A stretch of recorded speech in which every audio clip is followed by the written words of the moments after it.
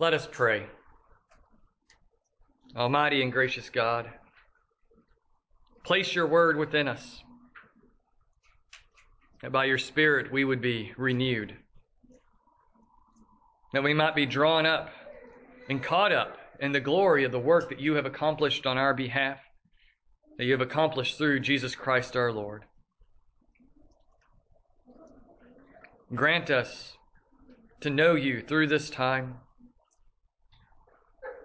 Grant us to be enabled to accomplish your will throughout our days, that we might draw near to you in faith always. And out of that work you are doing in us, go forth to work before you. We ask this all through our Lord Jesus Christ. Amen.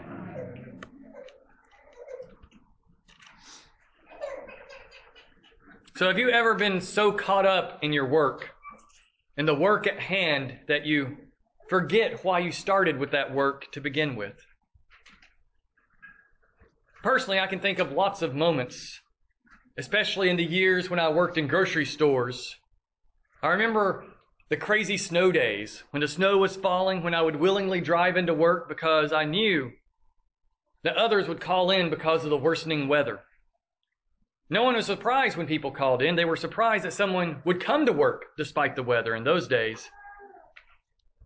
But in the midst of that pending snowfall in East Tennessee, there'd be hordes of people hurrying to the stores, buying all the groceries they could find, as though they were never going to get out of their homes again, or at least not be able to leave for a week or 10 days. Back in those days, so long ago of 1996, we still remembered that little snowstorm that came through and blanketed East Tennessee and most of the Southeast, in fact, with more than 3 feet of snow and shut everyone in for over a week. More for those who were in the remoter parts of the mountains. You know, that little snowstorm that we call the blizzard of 93. So back then, people still remembered the weatherman initially saying, oh, this won't be that big a deal, and then suddenly at the last minute being like, oh my goodness, you're going to be shut in for weeks. And so they assumed the weatherman was wrong any time they said there was going to be snow. That it would be just a light bit of snow. And so they would rush to the grocery store and buy everything in sight, and the baggers and the cashiers would be taxed to the max, ringing up everything and bagging groceries as quickly and politely as we could. At that time, I worked at Ingles, this one time I'm thinking about, and the baggers didn't just offer to take your groceries out to the car. They didn't ask if you wanted help with your groceries. We just, as soon as we bagged, would start pushing the cart and following the customer out to the car. No ifs, ands, or buts. We took your groceries out. And it was easy, especially on those days, to get frustrated when you're helping someone that you know is like, you can do this on your own. There's so much work to be done. Why don't you just take your groceries out? But you couldn't say that to them. That would be rude. That would be uncalled for. And you take their carts out in the slushy snow, put their groceries in their car, and move on. But then, it always surprised me. You'd get to the little old ladies and the little old men, the ones that you couldn't believe would get out in snow, get out in the pouring snow and come to the store and buy groceries because they didn't want to have someone help them do that. They would insist on me staying and helping others. They would insist, be like, no, I can push it out. Don't worry about me. And it's just those moments that would bring me back into the moment of why I was there, why my work was important. They needed the help. They really needed the assistance. They needed the service even if they didn't want it. I wanted to help them. I wanted to take their groceries out. Those moments were the ones and are the ones that remind me that I'm there to serve others out of a good heart, to serve them out of a caring heart, to serve them out of a loving heart. Not one that hated my job, not one that despised my job, not one that was indifferent to my job, but a heart that wanted to help others no matter who they might be or how they might treat me. I might get caught up in my own vanity sometimes, or even oftentimes, but God would always place someone along the way to bring me back to where I was supposed to be, ready to serve whoever needed serving, to bring me back to what I was supposed to be doing.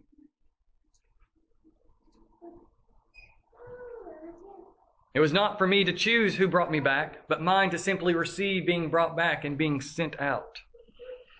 And so we're called in that moment to serve out of a right heart. But we have two stories that we've heard this morning.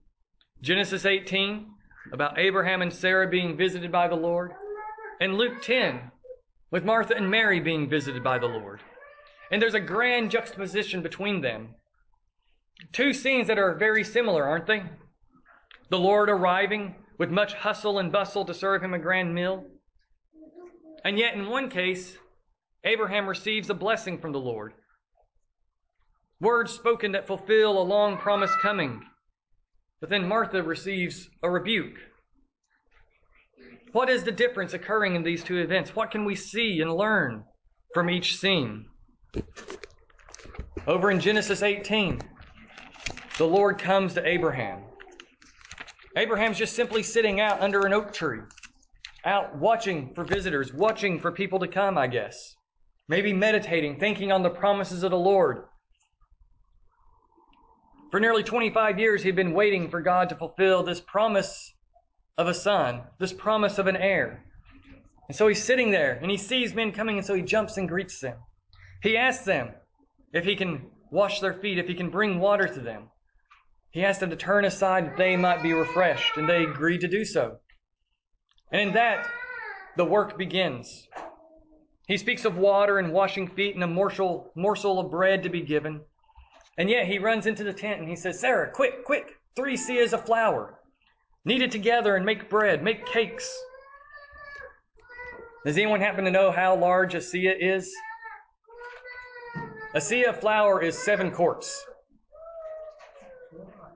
7 quarts of flour in 1 seah. And he says, mix up three seahs, 21 quarts at least of fine flour to make cakes for these 3 men. That's a lot of cakes that they're making. Quite the morsel of food in this moment. And then what does he do? He goes out to the field and he selects a calf and has it to be slaughtered and roasted so that it can be served. I don't know how long that would take. How long to make 21 quarts of cake to make cakes out of 21 quarts of flour and to slaughter and roast up a calf. Lavish hospitality being poured out in this moment for strangers on the road. And yet maybe Abraham knew something. Maybe he suspected more in that moment when he met these gentlemen. Abraham had known God. He had encountered God many times before. God had showed him the stars and said that his descendants would outnumber those stars. God had walked through the sacrifice, taking on to himself the promises and the curses to come. Maybe as soon as Abraham saw these men, he knew he had stumbled into the presence of God Almighty once more. Unexpectedly, he found himself in need to offer a great feast for the Great One. But in bringing all of that, the text says, and then he stopped and stood by while they ate. He stopped and waited. And then the Lord brings to completion his word of promise. The catalyst for Abraham's journey into the land of Canaan, that promise of, I will make you a great nation, and through you all the nations of the world will be blessed. Way back in Genesis 12. And yet, in Genesis 15, Abraham admits that this hasn't come to pass. He has not received a son. He has not received an heir. And so the Lord speaks the promise once more. Probably something like 11 years before this feast, Abraham's faith had faltered. He and Sarah had undertaken the work of the Lord themselves by having Abraham sire a child with her maidservant, just to make sure he had a physical descendant. But that was not the way that God had chosen. And so after that attempt to circumvent God's promise and cause it to be brought about by man's power and being rejected, they wait. The torturous waiting begins. And here, finally, on this day, at this feast, the Lord speaks once more and says, in a year, Sarah will have a child. I will visit you once more. Yahweh speaks of only one more year of waiting. With much waiting and so much struggling and so much stumbling in attempts to accomplish God's promises, to accomplish God's word, to bring it to fulfillment, Sarah doubts. She chuckles to herself. She laughs. Is this really going to happen? Am I really going to finally have this child? I'm 90 years old. My husband is 100. We're both worn out and ready to die. And yet, the Lord gives her a gentle rebuke and says, why are you laughing? Why does she laugh? Is anything too hard for the Lord? Is anything too hard for the Lord? I will come and give you this child.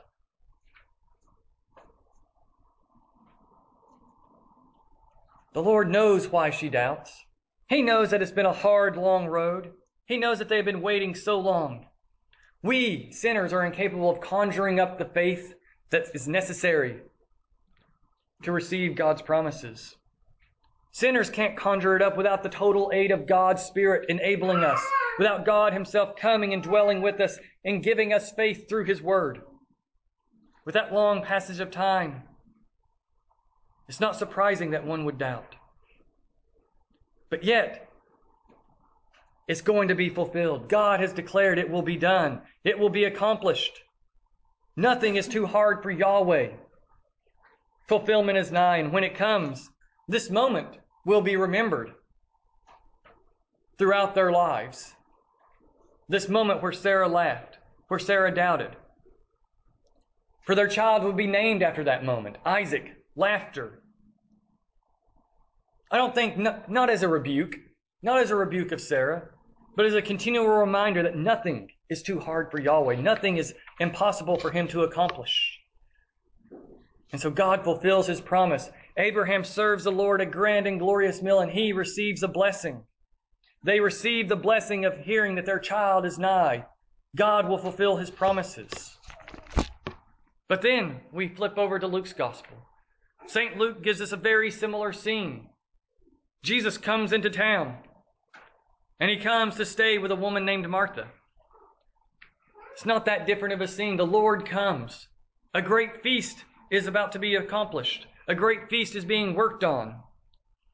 Though I imagine Martha may have had a little bit more time than Abraham. Jesus is known for having sent servants ahead, sent disciples ahead into the villages sometimes, to let people know He was coming to seek out someone who would be hospitable.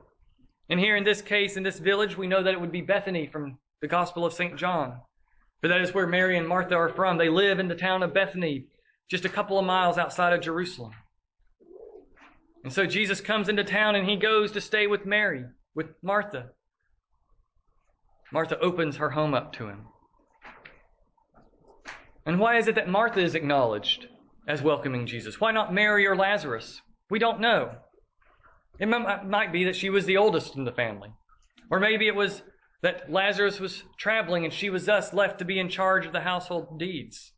Or maybe just in general, she was always in charge of everything going on in the house.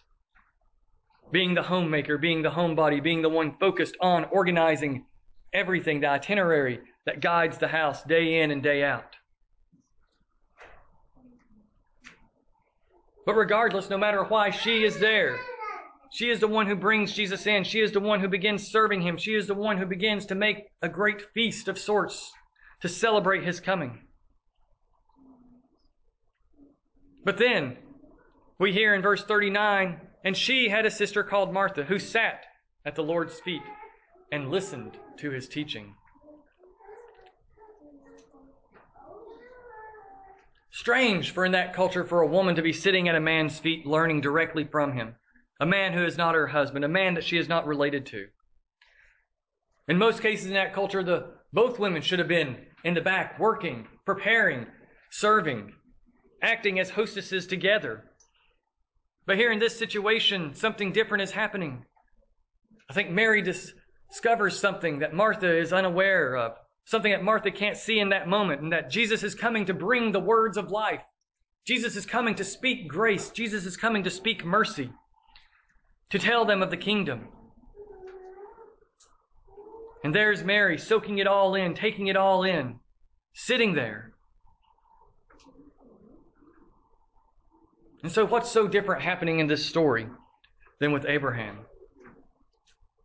I think Luke gives us that perfect summation in verse 40. But Martha was distracted with much serving. She was distracted by all the duties at hand. She was pulled here and there, hither and thither.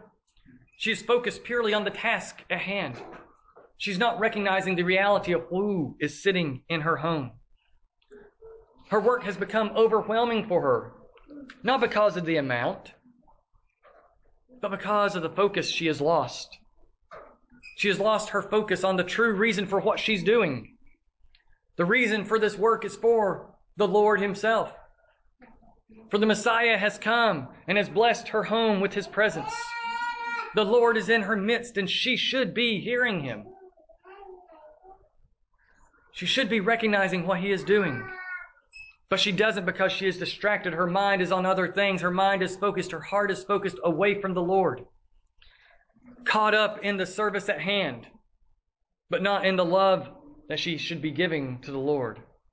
And so what does she do? She goes and approaches Jesus and demands that he tell Mary to get up and help. Abandon hearing the words of the Lord and get on with the serving that needs to be done. Get on with the work. The way it's phrased here in Luke's gospel. Do you not care that my sister has left me to serve alone? She asked. She's assuming Jesus will say, yes, I do care. Mary, get up and go. It's fun how other languages can do that. They can tell you what the answer is, what the expected answer is. And the way the Greek is arranged, it is that Martha is expecting Jesus to agree with her. But he doesn't.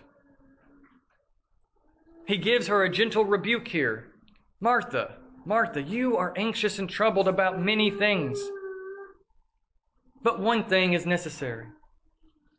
One thing is needful. One thing is required. One thing is good and necessary in this moment right now. Mary has chosen that good portion. And it will not be taken from her, Jesus says.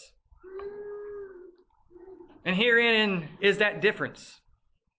Abraham saw the work and then stopped. He saw to the work. He accomplished it. He did it. And then he stopped and stood before the Lord and waited for the Lord to speak. He recognized the Lord in his coming, I think. Accomplished all these tasks and made sure that they were all done and brought it out and then stopped and waited. His work didn't distract him, but focused him on the task at hand of getting back to the Lord. Getting to the Lord and being in his presence. Martha, knowing who is in her midst, is consumed with the work. She ignores the Lord for the sake of her work to please him, to be a good hostess. She's missed the point overall. She's missed the greater thing. She is missing his work for her because she's focused on her work for him. Distracted beyond distracted, she can't understand her work before her. She's consumed with it. That is all that matters, her work in that moment. Mary, though, stops and listens, stops and sits, stops and receives to hear the word, to rest in the Lord's words alone. To find the Lord's love, creating the right love in her toward him. I don't think it's an accident here in this moment that Luke places this story right after Jesus' teaching about the Good Samaritan. For the catalyst of that very story was the reality of loving God with all of your heart and then loving your neighbor. That only out of your love of God can you begin to love your neighbor. Love of God comes first in order that we could then give love to our neighbor. Without that love for God, our love for neighbor cannot exist. It will wither up and dry. Here it would seem Martha's flipped it upside down. Love of neighbor comes first. Her serving, her service, her actions, her work is all that she is focused on. That is the distraction. That is what is consuming her. She's blind to the reality of Jesus being there because she is blinded by her works, blinded by her serving, that she can't see the greater thing. She can't see his very word that is renewing all things and making all things right in that moment. It's good. Her work is not bad. It's good when it's in its rightful place. It's become first and foremost to her, though. It's become all-controlling for her. This passage isn't about what is best in the sense of contemplation versus work, versus laboring, versus serving. I think sometimes in the earlier church, in the ancient church, they pitted those two lives against each other. Oh, that contemplation, just sitting still all the time, only praying, only reading, only doing that contemplative work is good. Serving's all right, but this is always better. It's always better to not serve if you're going to contemplate. But that's not what I think is being taught here. What is being taught is the right order. Labor in its rightful place is rightful indeed. But its rightful place is in the contemplating and in the receiving by faith the labor of the Lord for us. You see, Martha's good that she intended is lost in her desire to only work. She's not in that moment living out of faith. She's not in that moment living out of the love that she is called to have, a love that would lead to right work. Her desire for work has made her anxious. It is the basis of her anxiety, something that Jesus has told us to let go of in his Sermon on the Mount. Her anxiousness eats her faith. It eats it up. It withers it up in that moment. She gets lost in it. She's taken from the one thing needful that is standing right before her. But yet, Jesus' rebuke is gentle. He chastises her gently. He points her to the better way. She's anxious and troubled, and yet unnecessarily so, for her Lord is before her. This anxiety and this trouble is not needed because she is in the presence of her Lord, and she should find rest alone in his presence. His coming is no accident. He is there to bring her more fully to himself as he has brought her sister to himself. That is the good portion that Mary had chosen. She is drinking and eating from the Lord, of the Lord's very words in that moment when the Lord came. Martha is taken away by the seeming necessary work, not serving out of love, but out of the anxieties, out of the troubles of that day. Her work and intentions through the trouble and sorrow become twisted and false. And that's where we find ourselves all too often, caught up in that twisted and false understanding of our work. But then we get the gentle rebuke from God's word. But we receive that when we stop and we listen, when we're quieted. In those moments, we're brought back from that twisting that has happened in our hearts and our minds, the twisting that makes our deeds meaningless. But the Lord's words bring life.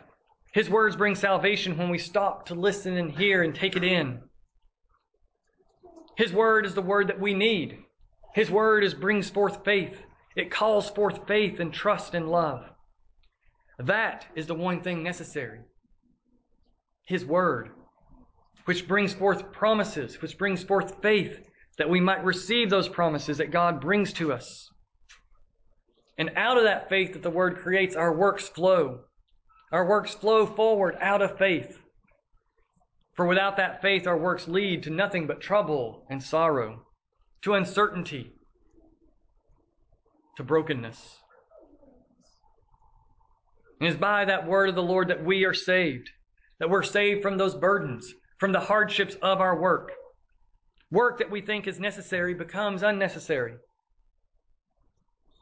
And yet, it is joyfully flowing out of the word that he has given us, that he gives us for life and salvation. Our works aren't needed to save us. They're not needed to please God. Our works rest in the faith that pleases. And thus our works are caught up in faith and purified in Jesus and become pleasing, yes, but they're not necessary to please God anymore. For those of us who are in Christ, who have been brought to him, we are enlivened and made right before him. Faith purifies those actions and puts them into their right place to see that they're not necessary, and yet they are called forth out of a heart that loves, out of a heart of faith. Works will flow forth.